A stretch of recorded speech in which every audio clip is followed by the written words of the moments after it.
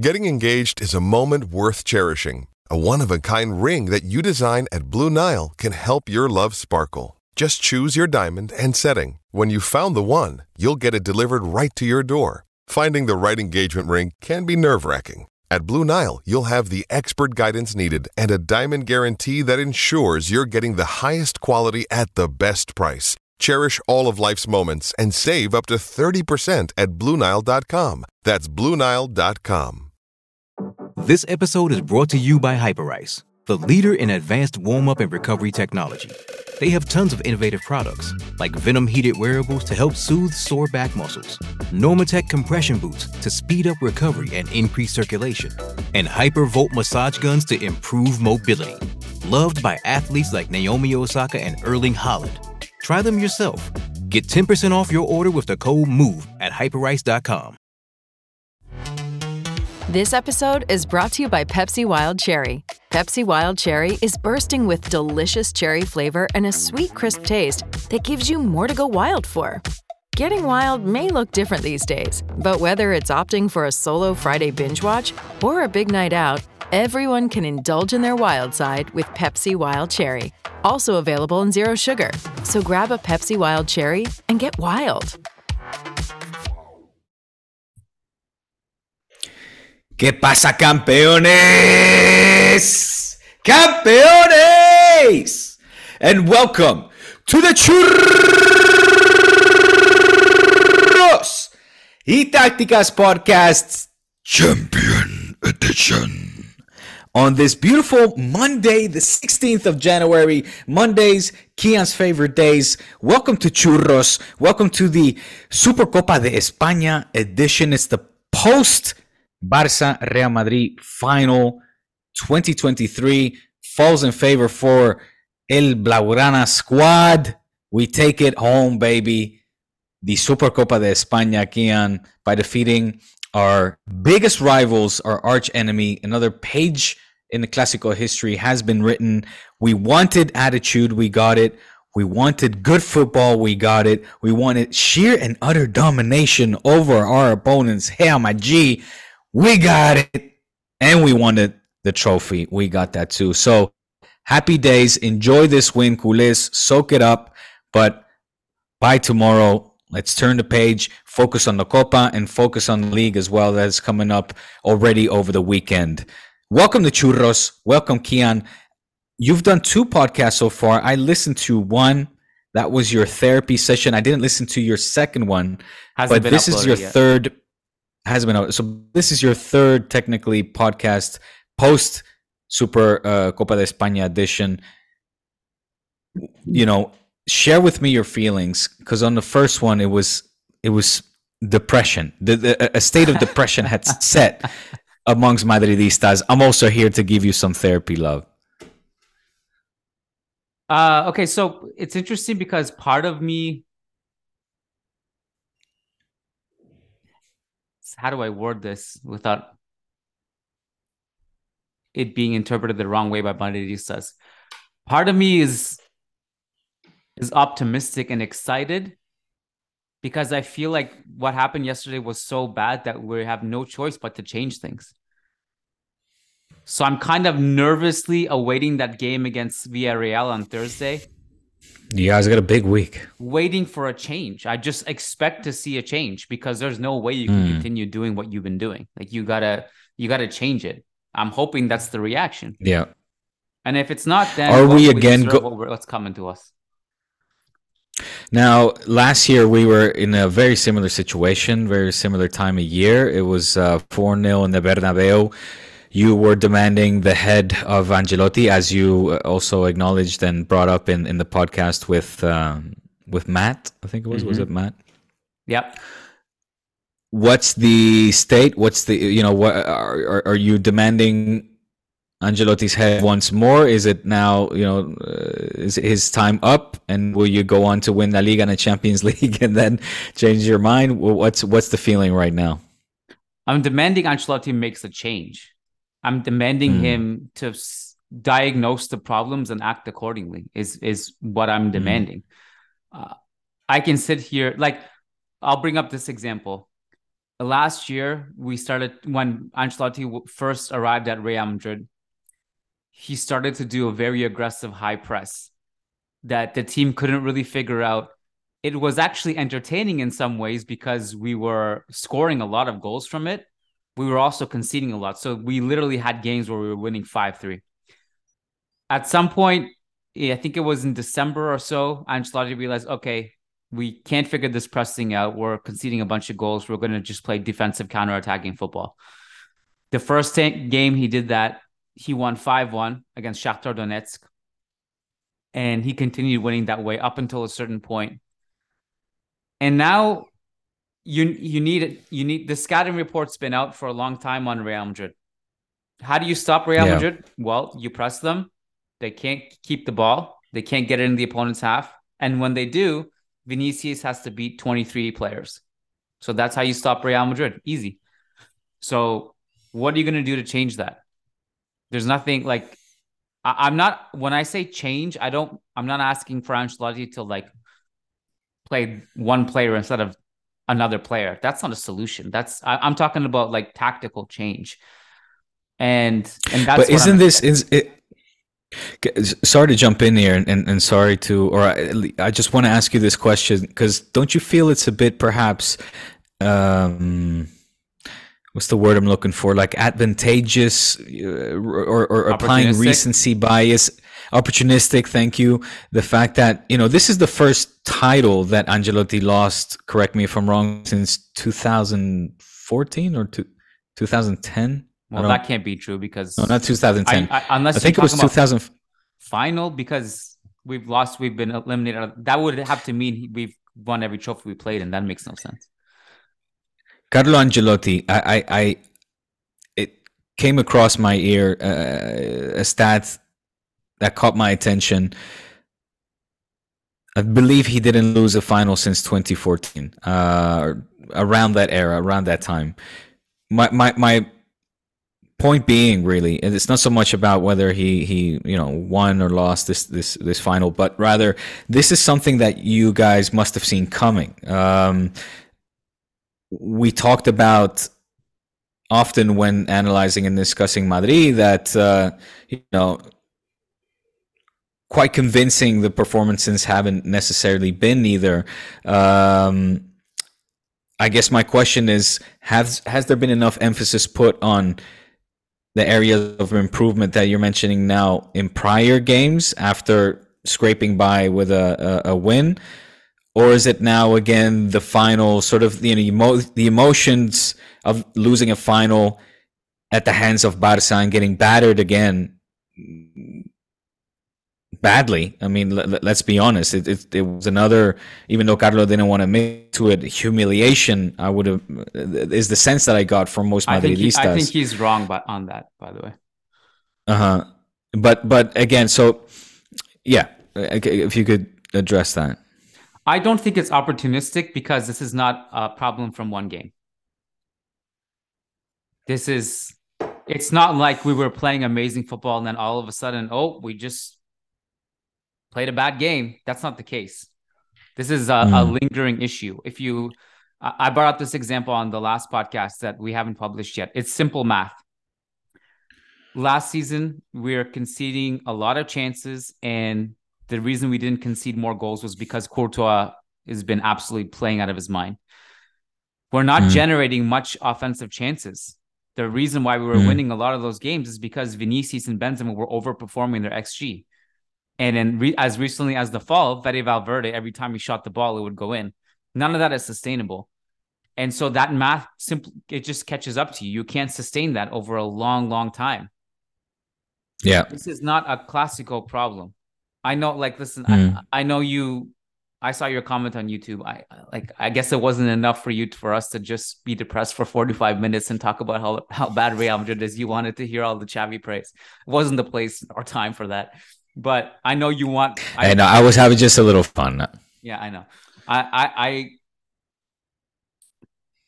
think Barcelona were amazing last night, but I also think Real Madrid have been poor for a long time. But that's my point exactly. It's like I haven't that heard or read so much, say, criticism or scrutiny towards Ancelotti leading up to this Clásico, when in actuality, and as a matter of fact, not a lot has changed over this time. I mean, you could even argue that, the Champions League run has always, that style of play, and that's what we talked about as well, not sustainable. Like the falling behind and then having to pull the Juanito spirit out of the closet to then do an amazing remontada. That's not a sustainable model. And I asked you this question several times as well, is how comfortable are you in that skin? Often when we talk about, Barca DNA and style of play, and I talk about, well, I want to hone the ball because that way, you have a better chance of dominating your opposition because they don't spend any time on the ball, and that is just more pleasurable, but also a safer, like it just brings more a sense of security when you see that your team is able to dominate the opponent from beginning to end and dismantle them. And so again, I agree with what you're saying. I just wonder if it's opportunistic now that you lost in the final against Barca to, I guess once again sort of now raise your voices and be critical. Whereas I haven't heard that much criticism because Ancelotti's been picking up wins as well, playing this way. I would call last season's run heroic and unforgettable, and one of the best years of my Madridista life. It doesn't mean that it's replicable. And I think that's part of the reason why it was heroic and unforgettable. And really, like, some of my best memories ever as a Madridista came in that Champions League run. I bet. But Ancelotti,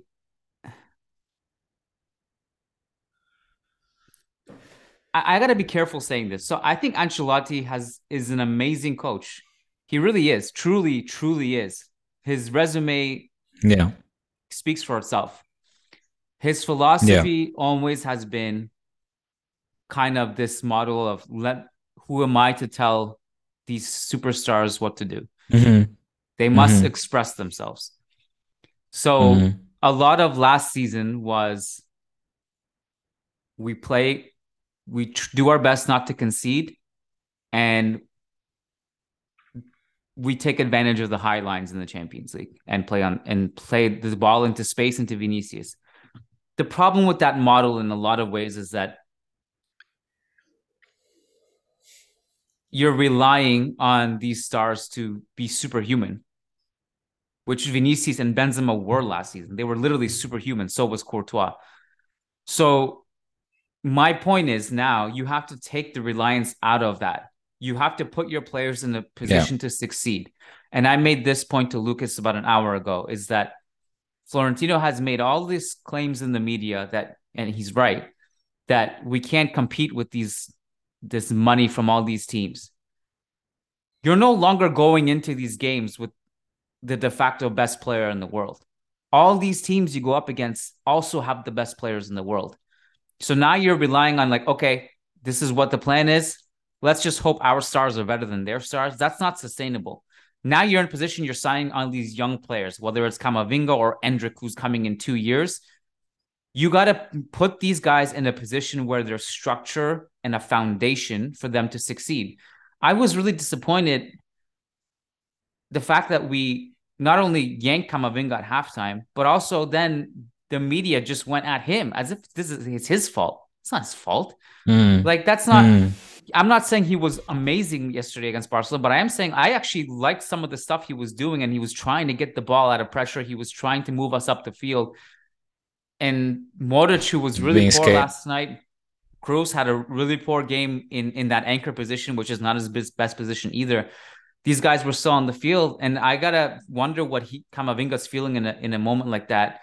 You heard the podcast, you heard our disappointment in the lack of trust in the young players and the Castilla players that we would love to get incorporated if we're not going to sign anyone. But Kiyan, let's be honest. That's always been the case with Madrid. La Fábrica is a great footballing school that produces great talent, but Real Madrid do not know how to use that talent. They are not known for really a team that promotes the younger talent to the first team. There's more of an odd case than it is a regular thing, like at Barca, to draw a comparison. But let me you know that better than me. But let me point out the fact, Diego, that the two famous times we were forced to promote our youth team. One was the Yeye era. Butragueño, I understand. The Buitre, and in those, like the Yeye era was a part of that was because the rules changed and we were basically not allowed to sign any foreign players. We had to have basically our whole squad be Spanish. We were forced to promote them. That was an entire dynasty with those guys. Cuita de Buitre was a situation where the club had zero money to spend, and Di Stefano had no choice he was the coach at the time, but to promote all these young players, and that was a dynasty. I'm not saying that this current group of Castilla players is Cuita del Buitre. Far from it. They're very, very good players, very promising players who are doing some great things at that youth level. I just want players to... You can't convince me that Vinicius Tobias, who's our right back in Castilla, would have looked worse than Carvajal last night. I also am begging for hunger and fight. Did you at any point in that game feel threatened by Real Madrid? No. Like, I'm not even talking about the tactical aspect. I'm talking about from the fight aspect. No. There was nothing. No response. Nothing. No response. Yeah. And so the point I was... It's the most comfortable Clásico that I can remember in a while. Even though the 4-0 was last season. But yeah, very comfortable. True. The point I make about Castilla players too is that they might not be the greatest players, although I think they are very good. But there's a hunger and love for the club that they have to fight, to get on the field and just do something. Put an effort out. We were just walking around, man. We were walking around. It was embarrassing. It's bad. Well, it was very enjoyable for the culés. I want to turn the Madridista page now, and let's start dedicating some time to my beloved Football Club Barcelona. This probably flew by you. I don't expect you to, keep tabs on my Twitter, but there's a big reason why today's a day of celebration for me, because it's the first title in the Xavi era. Of course, we beat Real Madrid. We did so in emphatic fashion. We did so in the final. Hopefully this can serve to catapult our season into a positive direction, and we finish off winning the league and anything else there is to win. But another reason I'm celebrating today, Kiyan, is I am literally, this is historic, 2 likes away from hitting the 5,000 likes on my tweet, which has gotten 331 retweets. 5,000, bro. Damn, son. Literally, it's 4,400. Yeah, it's a shame. 4,000. One like away from the 5,000. This is by far my most successful tweet in the history of my fantastic Twitter career. Gavi? Where normally I might get, I would say on average, I'll probably get like 3-4 likes. I tweeted out yesterday, literally, I tweeted out yesterday after the first goal, the 1-0, where them Gavi haters at? When I saw the game that Gavi was having, it quickly became apparent that between him and Pedri, we were going to have a special night. I could feel, when I went on Barça Spaces just before, which was really great, by the way. I don't know if you do these spaces with other Madridista communities. Those, because that gets you a lot of followers and Twitter engagement. I think you should continue to do those. Continue. Because a lot of people who don't follow you will see you in that thing. Yeah. Yeah. So that was really fun with all these big Barça accounts. And I was talking to these guys, or we were, one of the points I was bringing up was, look, I want 2 things. One, I want us, of course, to win this trophy and beat Real Madrid. But 2, I want to do it showing attitude, showing more hunger, more character, not dropping the shoulders, not backing down, because these are the champions of Europe, the champions of Spain. And, they're big household names and they've won everything and they got their bellies full. And even if we go down 1-0, I want to see Gavi attitude and that be contagious throughout the team. And I singled him out because he is that dude, that guy that you can at least, win or lose, count on giving 100%. And for these kind of games being just instilling a fighting spirit. These kind of games end every game in the case of Gavi, but I really wanted to see it from the whole team. We did that. For me was a massively important sign to see that from these young guys as well. I mean, this is Gavi's fucking 18. He's a teenager. Pedri's only like a year and a half older. I'm not going to list them all, but this is the Baldes, the Ansus, even Ferran's very young squad in their late teens, early 20s that now, like, I don't want to have the excuse anymore that says they lack experience. Now's when these guys also have to start building that experience, and they do that through losses, which they have experienced, but now's the time to kind of start tasting a little bit of victory. And that's why it's really nice as well that we start with the least important cup, that in the rankings, of course, it ranks the least important, but that can serve as a way to sort of instill a winning mentality amongst these players, young and old, also the traumatized heavyweight dressing room heavyweights, but that the guys, let the Pedris see that their skills matches that or even outclasses that of the best out there.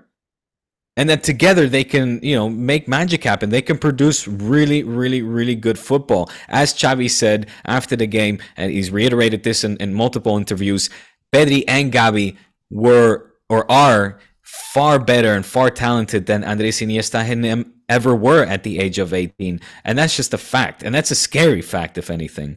I tweeted out, where them Gavi haters at? We talked about it on the podcast as well. It obviously was aimed at Madridistas. It's fine. I like that there is this guy that you guys just can't stand, and I think that's good. I expect, continued memes to come out whenever you guys can take the mickey out of him, and then we can dish it back to you guys and, send out a tweet that has now become the most successful tweet in the history of my Twitter career. But even you, Kiyan, come on, at this point, the golden boy, there's no debate between Camavinga. Can I get you to admit that now? No, I wouldn't. Camavinga has not produced and has not been as impactful as Gavi has been, neither for club or national side. This is just, come on, Kiyan. Oh, come on. At this point, the scale is tipping. I'm not taking anything away from Gavi. Come on, bro. Camavinga literally helped Real Madrid win a Champions League title, was the most important bench player in Europe last season. He had to play a World Cup. You're talking a starter here. As a teenager, he played a World Cup final at left back and put in an amazing performance against Argentina. No, I don't agree with that. But I think Gavi was amazing, man. Like I'm not saying this to take anything away from Gavi. I think he was awesome last night. I think he's also one of those players you hate playing against and would love to have on the field for you. I think it was really good last night. It's an interesting comment that Xavi made about the talent thing. I don't know necessarily if talent is the right word, because Xavi and Iniesta are two of the most talented players in football history, at least midfielders, but they're certainly more quote unquote established than Xavi and Iniesta were at that age. That's not even up for debate. So Hey, it's Kaylee Cuoco for Priceline. Ready to go to your happy place for a happy price? Well, why didn't you say so? Just download the Priceline app right now and save up to 60% on hotels. So whether it's Cousin Kevin's Kazoo Concert in Kansas City, go Kevin, or Becky's Bachelorette Bash in Bermuda, you never have to miss a trip ever again. So download the Priceline app today. Your savings are waiting. Go to your happy place for a happy price. Go to your happy price, Priceline. Okay, round two. Name something that's not boring. A laundry? Ooh, a book club. Computer solitaire, huh? Ah, sorry, we were looking for Chumba Casino. That's right, ChumbaCasino.com has over 100 casino-style games. Join today and play for free for your chance to redeem some serious prizes. ChumbaCasino.com. No purchase necessary. Void where prohibited by law. 18+ terms and conditions apply. See website for details. Listen, man, Gavi's... What did you make of... No doubt. But yeah, he was. What did you make of because this was obviously a triumph for Gavi and he was MVP, but Xavi, has he impressed you? Has he convinced you more? This was a big victory for him, obviously, to instill not just some patience amongst the culés and the most critical ones that we've discussed here on this pod as well, but for actually his own players to buy into his project and his ideas. That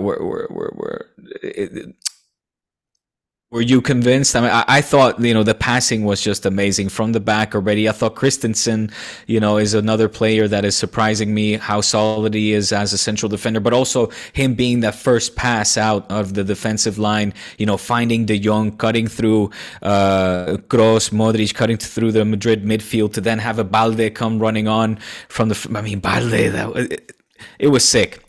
I cannot sing enough praises for these players and, how they also just showed such a great understanding, man. This could have been a lot heavier than the 3-0 defeat. It could have easily been 4-0.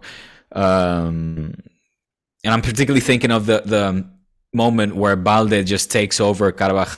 I think you guys mentioned it with Matt as well. And then he puts that pass through beautifully across the defensive line to find.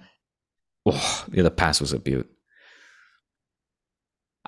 Speak to me about that. Well, I think from a tactical perspective, Xavi played it perfectly last night and everyone was good. And one of the things that I think gave us a lot of problems was that they didn't go with the two wingers like you and I spent some time talking about.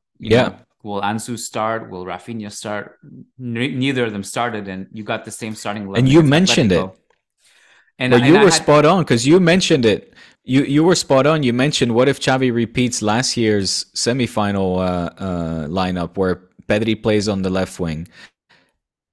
Of course, he surprised it because it was Gavi on the left wing, but it was echoing in my mind when you mentioned that Pedri. Well, when I first saw the lineup, I was like, oh man, Pedri's playing on the left. But yeah. Well, the thing about that is that the way Pedri and Gavi and even Frankie, the way they move between the lines, it gave us all kinds of problems because it was fluid and unpredictable. But here's my frustration. And yes, Barca were awesome. I thought Real Madrid really made it easy for Barca. Really did. Like, I don't know what the hell Carvajal was doing on the second goal, for example. And there were moments where we were just letting these guys walk in behind us. And this is the thing. Well, Frankie just got to it sooner. Like, I mean, he pulled Carvajal out of that line, but Carvajal and then didn't he kind of like slid tackle. Like at all. No, like, there was no. Well, I guess he was chasing the ball. Yeah, he didn't need to. He just needed to track the run because the Militao was already there, and he wasn't going to get there in time. And Carvajal was a disaster last night, but almost everyone was except for Courtois. This is where. I'll preface what I'm about to say, Diego, by saying I think the season is very long and things can change again. Of course. Real Madrid could go on a run. They could turn a corner. They could change something and play differently. And I guess I'm more curious to know what you think about this because you've experienced Barca winning the Clásico 4-0 and then bouncing out of the Europa League after that. You've experienced winning the Clásico in Vegas. Which can happen. And then getting knocked out of the Champions League after that. What's the response here? Yeah. So this is where my frustration comes in. And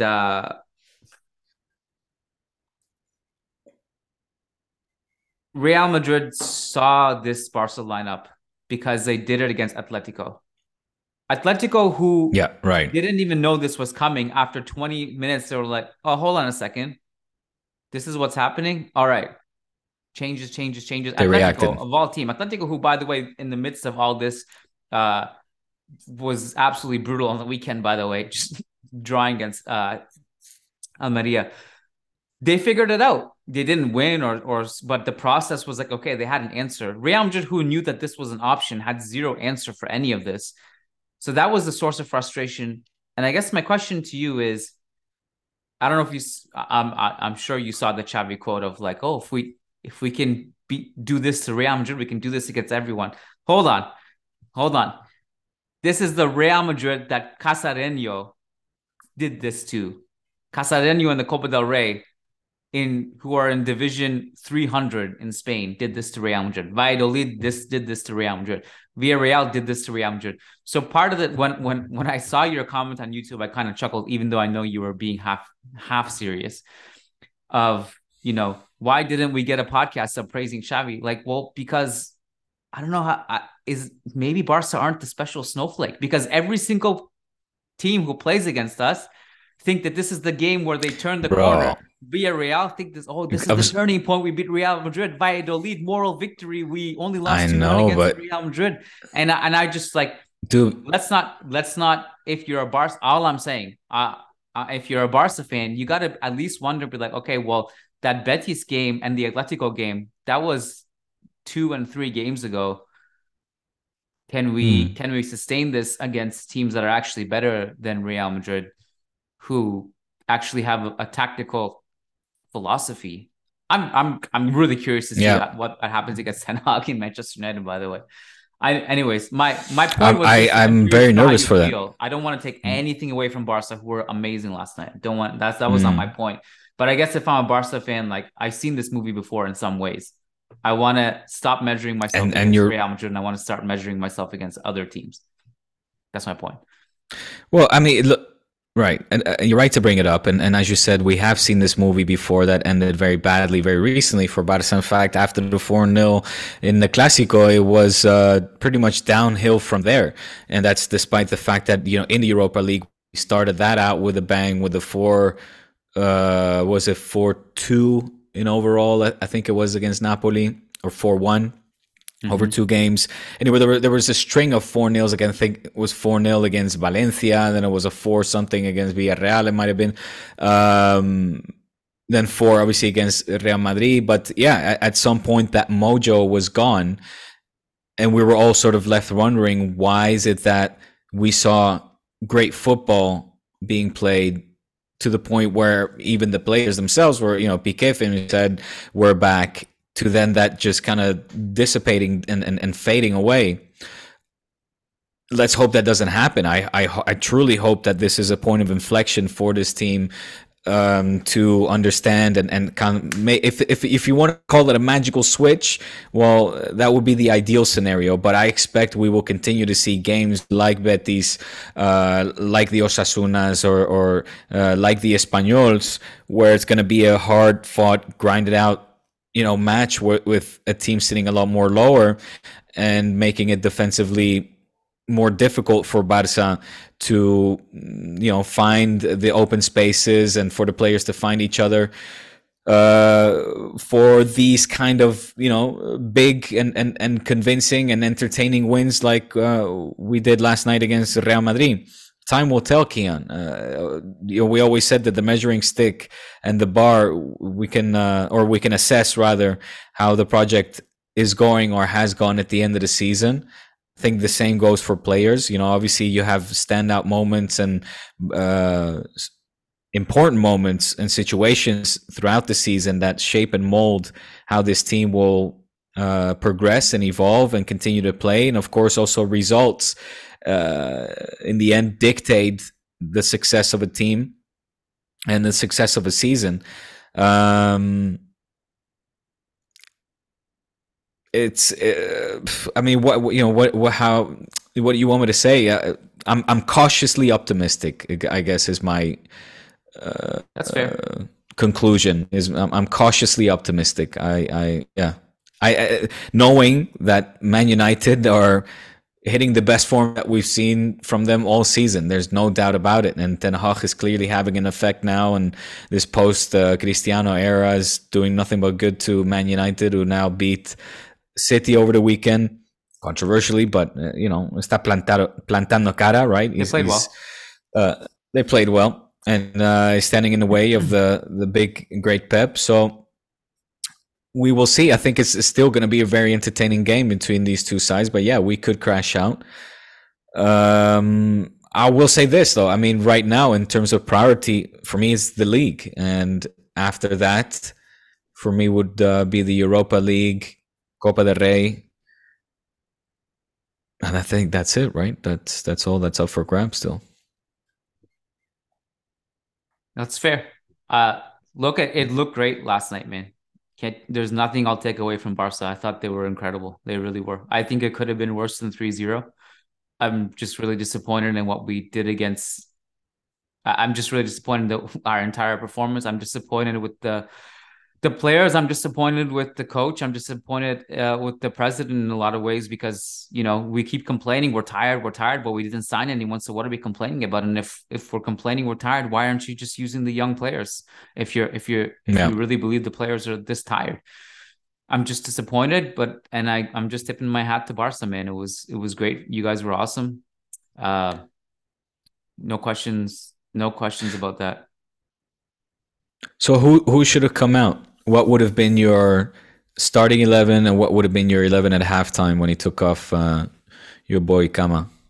Well, in hindsight, honestly, it is not a change in personnel is not going to change much here. Like, yeah, if you had a right back who is not a corpse, then maybe you don't get Balde sprinting past you, although Balde probably does anyway because he's so fast. But at least maybe you get someone fighting to not make sure that doesn't happen. So yeah, there are definitely changes in personnel that would have helped in some capacity. But what I think should have happened was you bring the game to Barca a little bit. Don't let them control the game the way they did. Would have been my solution. Because if you're going to concede this many chances anyway, this is not even defensive football. Defensive football means at least you don't concede this many chances. There was just defensive football without the defense part is a bad, bad omen because you're not creating any chances. So I would have brought the line higher. I've said this so many times in the past that Ter Stegen, as good as he is on the ball, has given the ball away plenty of times when he's forced to make a pass and the team is being pressed. I would have brought the line higher up the pitch. I would have tried to make them more uncomfortable. So there are changes in personnel, sure, but I would have changed the playing style is what I would have really done because Vinicius was on. So really, so you're what we're saying is that Xavi outclassed or outsmarted Ancelotti on the day. Yeah, there's no. You're pointing more the finger. Right, no, but exactly. But you're pointing more the finger at the coach as you are at the players. Yeah, definitely. 100%. Yeah. Because what am I going to do? Just get mad at a player? I'm not saying the players were good. Far from it. So I don't want anyone to twist my words and say that the players were not at fault at all. But I'm just saying that we have to put these players in a position to succeed. They weren't last night. Like everyone got mad at Rudiger for his passing. Like, okay, so why is it the fact that no one can pass the ball here? Like there's got to be something wrong. Why is it that when Rudiger plays for Chelsea? It's pretty shocking. Well, yeah, sure it was. But why is it that when Rudiger plays for Chelsea, he's one of the best ball progressing center backs on earth? And when you put him in Real Madrid, all of a sudden, like we just have no idea what's happening. It was as if the ball was a big volcanic piece of ash. Like we were just trying to kick it out of our feet immediately as soon as we get it. And then it was as if we were allergic to it. So we got to ask ourselves, why is it that regardless of who's on the field, these problems are occurring? You got to make a change in tactics. Do you think Xavi went into that game? It was nice to have so much space. It just felt like we had so much space. So much. Comfort. Yeah. Yeah. And what happens when you have space and comfort? You also have confidence.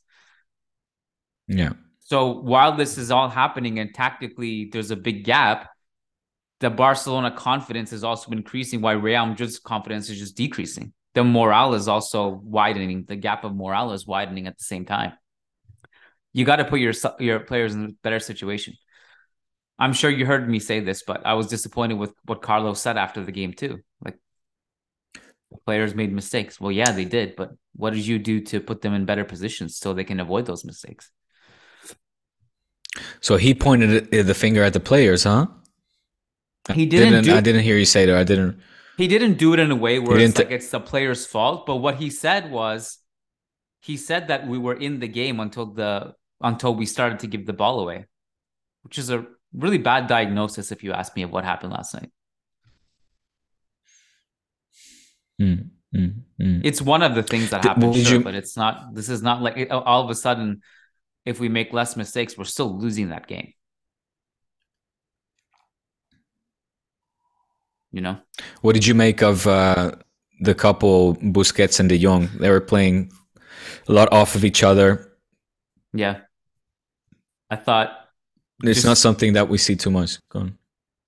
The ball progression was fantastic. I mean, I think Frankie is, you know how much I actually am a fan of Frankie, the way he plays. I was secretly hoping that you would sell him in the summer when that whole saga was going on, because I really believe in his ability to progress the ball. He gives us so many problems, not just this Clásico and other Clásicos too. The way he moves, the way he's really quick both on and off the ball. But he's just such a vertical player. Yeah.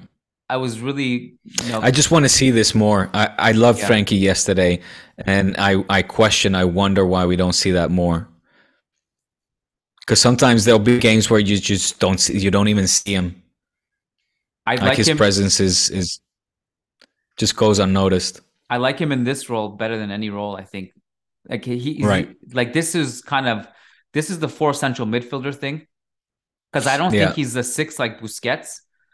So I like that this new wrinkle of having 4 central midfielders in there. Obviously, you have to sacrifice a winger for it, but Frankie really excels in this role. And I don't know if this is a real thing, but I saw that report today that the Joaquin Correa and Memphis swap, which is stupid, I think, is off. I understand. Yeah, it seems off. But I saw a report that Xavi didn't want that to happen and wanted Brozovic instead, which I think would be a great signing for you guys, because Brozovic is a really, really impressive defensive midfielder. And if this is Busquets' last season, that's a good transition plan, in my opinion. So if you guys can get Brozovic, that's really, really good signing. Really good signing, I think. I didn't hear about this.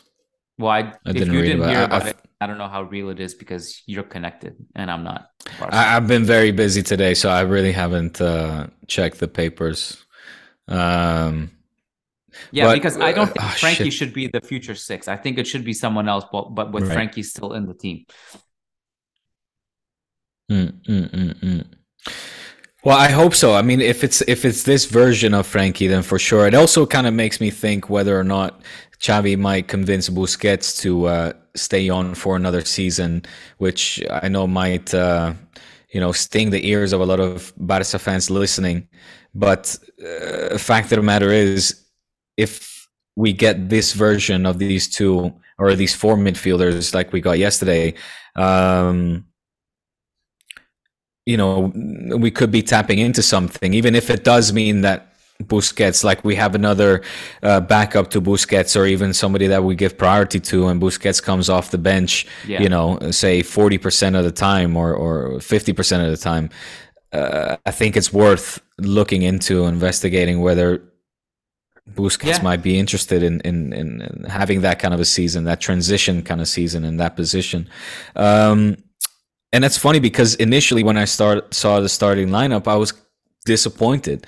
I felt that we were getting a more conservative, less offensive minded, more emphasis on defensive sacrifice. That's a long way to say a defensive system. From Xavi, obviously I wanted Ansu, and then I was hoping to get Ansu on the left, and that we would see Ansu, Lewandowski, and Dembélé in the front 3. And that was my impression in particular as well, after Xavi mentioned in the semifinals that he should have put Ansu in sooner. I was like, well, that for sure, that means he'll put them in from the start this time. But again, it just goes to show that I know fuck all, and I should keep my dumb ass mouth shut and just let the experts do what they know how to do best. You said something. Yeah, I agree with I guess I was under the impression that this is Busquets' last season, no matter what. But I don't know if that was 100% the case. It's not 100%. I think if you're a Barca fan, it would make sense if you have Busquets around, not as a starter, but just as an option. Kind of the way, like if Balde is the future left back, just having Alba around for whenever necessary, right? Kind of the same idea. Right. With Lucky Land Slots, you can get lucky just about anywhere. Dearly beloved, we are gathered here today to... Has anyone seen the bride and groom?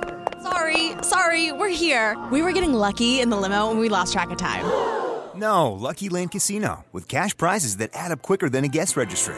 In that case, I pronounce you lucky. Play for free at LuckyLandSlots.com. Daily bonuses are waiting. No purchase necessary. Void where prohibited by law. 18+. Terms and conditions apply. See website for details. What if you could have a career where the opportunities are as vast as our nation, where it's not about mission statements, but a shared mission? At U.S. Customs and Border Protection, we go beyond to protect more than borders. From ship to shore, air to ground, cities to local communities, CBP agents and officers are keeping people safe. Join U.S. Customs and Border Protection and go beyond for something far greater than yourself. Learn more at cbp.gov/careers. Do you see some of Barca of maybe 1-2 years ago in the current Real Madrid, in the sense that there are some older players who shouldn't be playing every single game? Like an over trust and over reliance in the older players, where getting in the way of the development of the young players? Kian, for sure. That's what we've been talking and documenting here, I feel like, since 2015, since the last time the Barca won a Champions League. I feel like there's just been this over-reliance and use by Valverde, by even Quique Setién, you could argue, and then Koeman, in the old guard, and playing them excessive amounts of minutes, just too much, like I said, over-reliance on these elderly players, for sure. Because what I saw last night is it's quite clear you guys won the midfield battle. It was there's the tactical domination, but there was also a physical domination. You know what I mean? Like fresh legs versus old legs kind of thing, kind of vibe. Yeah. That's also why I'm like, and I know I mentioned this to Lucas, like, I don't call out those older players as to scapegoat them, because Modric has given so much. If anyone's allowed to just not be good at the age of 36 for a few games, it's Modric. He's allowed to be bad sometimes. You know what I mean? And Kroos, I will also give a pass to, because he was amazing last Clasico at the Bernabeu earlier this season, and he's also playing defensive midfielder, which is not his best position. But there needs to be some freshening up, and like, if you want Modric to be amazing in the Champions League, if you want Carvajal to be amazing in the Champions League, these guys can't be playing every single game. They need rest. Yeah. They need rest, and that. But that's why you have Tchouaméni, you have Camavinga. That's why you have those guys. Well, that's why you have a Rodrigo. I mean, Tchouaméni has trust, but he's injured, and he's still injured. So that he was obviously a big loss last night too. But no, but I mean, like, I hear this argument, but my question to that, or my rebuttal, is Papa Flo is spending a hella cash on these youngsters. So what, it's just a matter of being patient, and as well just letting patient and trust rotations take place. Like you said earlier in the podcast that, you guys won your first trophy yesterday, but you also lost a lot with Gavi and Pedri. I'm okay with losing with some of the young players. I'm okay with that. You know what I mean? I'm okay with the growing pains that are associated with eventual triumph. Right. Accepting of that fact. I'm okay. I'm okay with going down with some of the younger players, down fighting, swinging with these younger players. If you lose, you lose. It's better than what we would have seen yesterday, that's for sure. Enter moral victory. We did not have moral victory yesterday. No, of course not. But that's what I mean. Like these stepping stones, these milestones come through also moral victories and these kind of losses where you're like, okay, we lost, but it's not a humiliating loss. There's an improvement here. There's something in these youngsters. Let's keep going. Give it trust. Give the project some peace of mind, some tranquility, some time and patience, and keep building. One more thing, the mindset, I think, of both teams. there was a lot of talk of like, oh, well, Real Madrid wins finals. That's what they do. Yeah. I felt like even in the body language in the first half, it was so casual from us, like too casual. You know what I mean? To the point where it's like, oh, we'll figure out a way. We win the finals. It was too casual. Not enough actually taking over the game. Even some of our passes, like even when we were making those mistakes, we were just so nonchalant with the ball. Like, you know what I mean? There was no panic, but I don't say that in a good way. There was no urgency. No urgency and way too chill on the ball. And this also points to the fact that right now Real Madrid are not in a good headspace at all. Leading up to this game and certainly not after this game. The thing is, the World Cup is not an excuse. I mean, you're talking, if you're comparing with Barca, the team with the most amount of players participating in the World Cup, and look at the physical difference. Yeah. Yeah, that I agree with that. The thing with Barca too is, like they had so many players in the World Cup. But let's bring up an example. Well, no, that is the example. You know, the Barca can use that same excuse too, and they didn't need to talk about that excuse because they're playing better. So Well, let's see if this momentum keeps going, man. That's right now. That's it. Party's over. Congratulations to Oculés. Ceuta in the Copa is next on Thursday. Then it's Getafe over the weekend.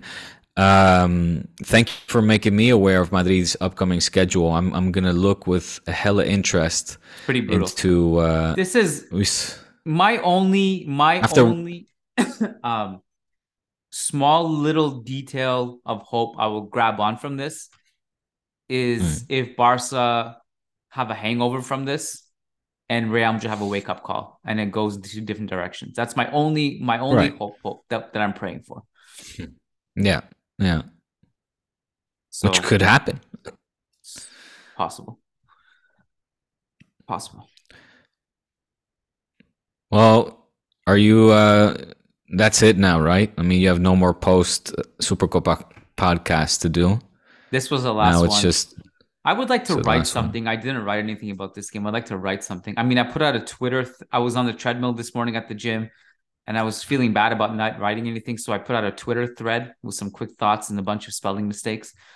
But I would like to write something if I have time later tonight, maybe, because if I wait till tomorrow, it's too late. But I might write something tonight. But yeah, I'm done with the pods. Okay.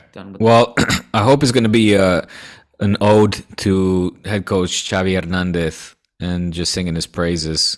In which case, do tag me because I want to read it. It won't happen. And hey, quickly before we leave, over the weekend I binged because on food, my family, the wife and kids. Well, also, but on TV, wife and kiddos are with my in-laws. They come back tomorrow, so I had tons of time and I binged. I just devoured a docuseries that is just recently released this month, a couple of days ago, 13th on Apple TV. Yeah. Highly, highly, highly recommended to all our dear listeners and you, Kian, as well, and everybody around me. Mm-hmm. It's called Super League: The War for Football. Watch it. I would like to discuss it with you. I liked it so much, I want to watch it again. I've recommended to some of my close friends there, started watching it. They're like, this is fucking awesome. Whether you pro or contra, you get something out of this. It outlines the occurrence. So it's the 4 days of when it's really well done. It's the 4 days of when the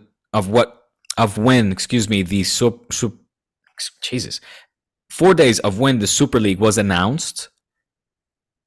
Okay, to the aftermath. So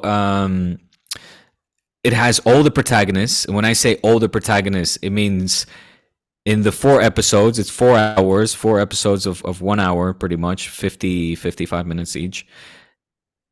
You get to hear from Don Florentino Perez, Don Joan Laporta, the president of La Liga, Javier Tebas, of course, the president of UEFA, Alexander Ceferin, Agnelli, their close relationship, the backstab. It watches like a mafia movie, and that is exactly what it is. It's fascinating. It is just fascinating to see what took place, the conversations, the backstabbing. Oh my God, Infantino gets into the mix. The only person we don't hear about that is not interviewed, but he submits a written statement.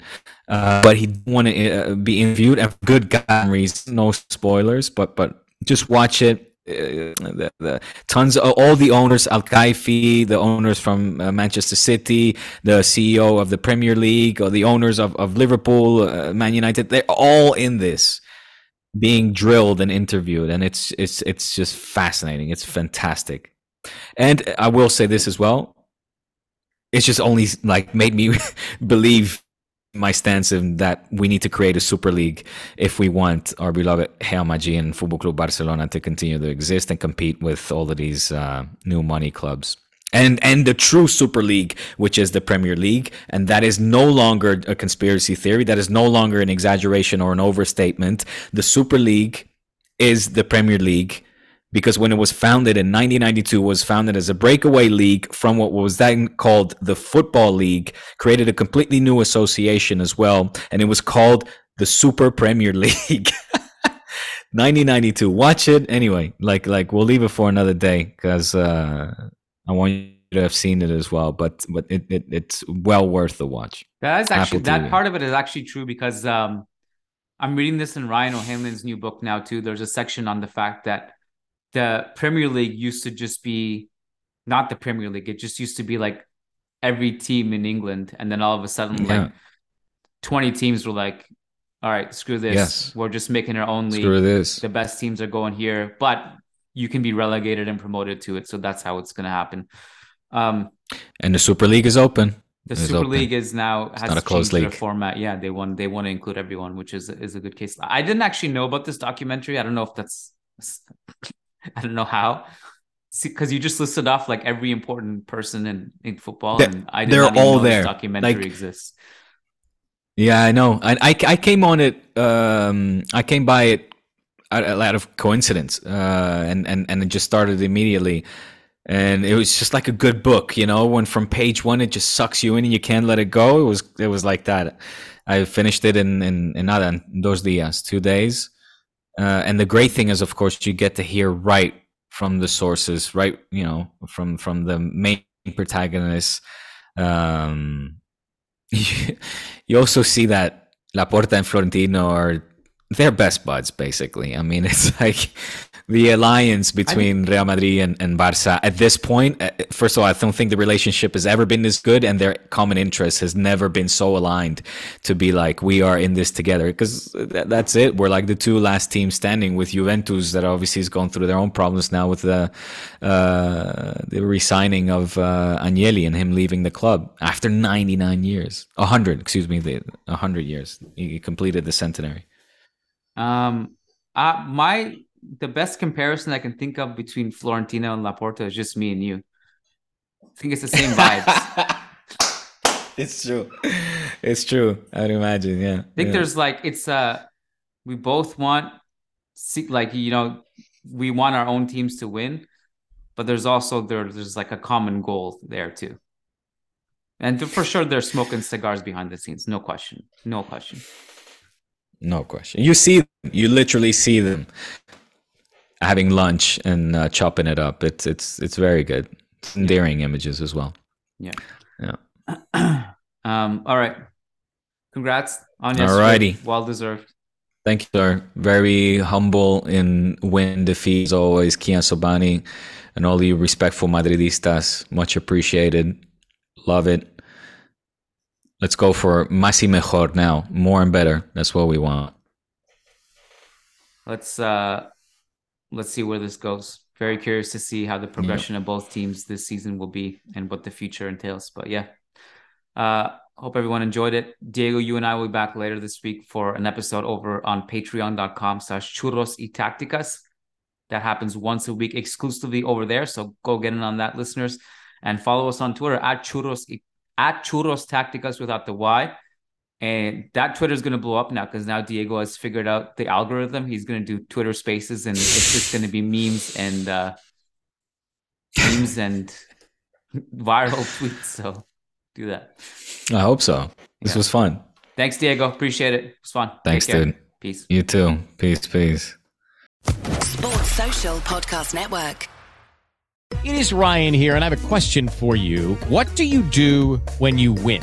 Like, are you a fist pumper, a woohooer, a hand clapper, a high fiver? I kind of like the high five, but if you want to hone in on those winning moves, check out Chumba Casino. At ChumbaCasino.com, choose from hundreds of social casino-style games for your chance to redeem serious cash prizes. There are new game releases weekly, plus free daily bonuses. So don't wait. Start having the most fun ever at ChumbaCasino.com. No purchase necessary. VGW. Void where prohibited by law. See terms and conditions. 18+.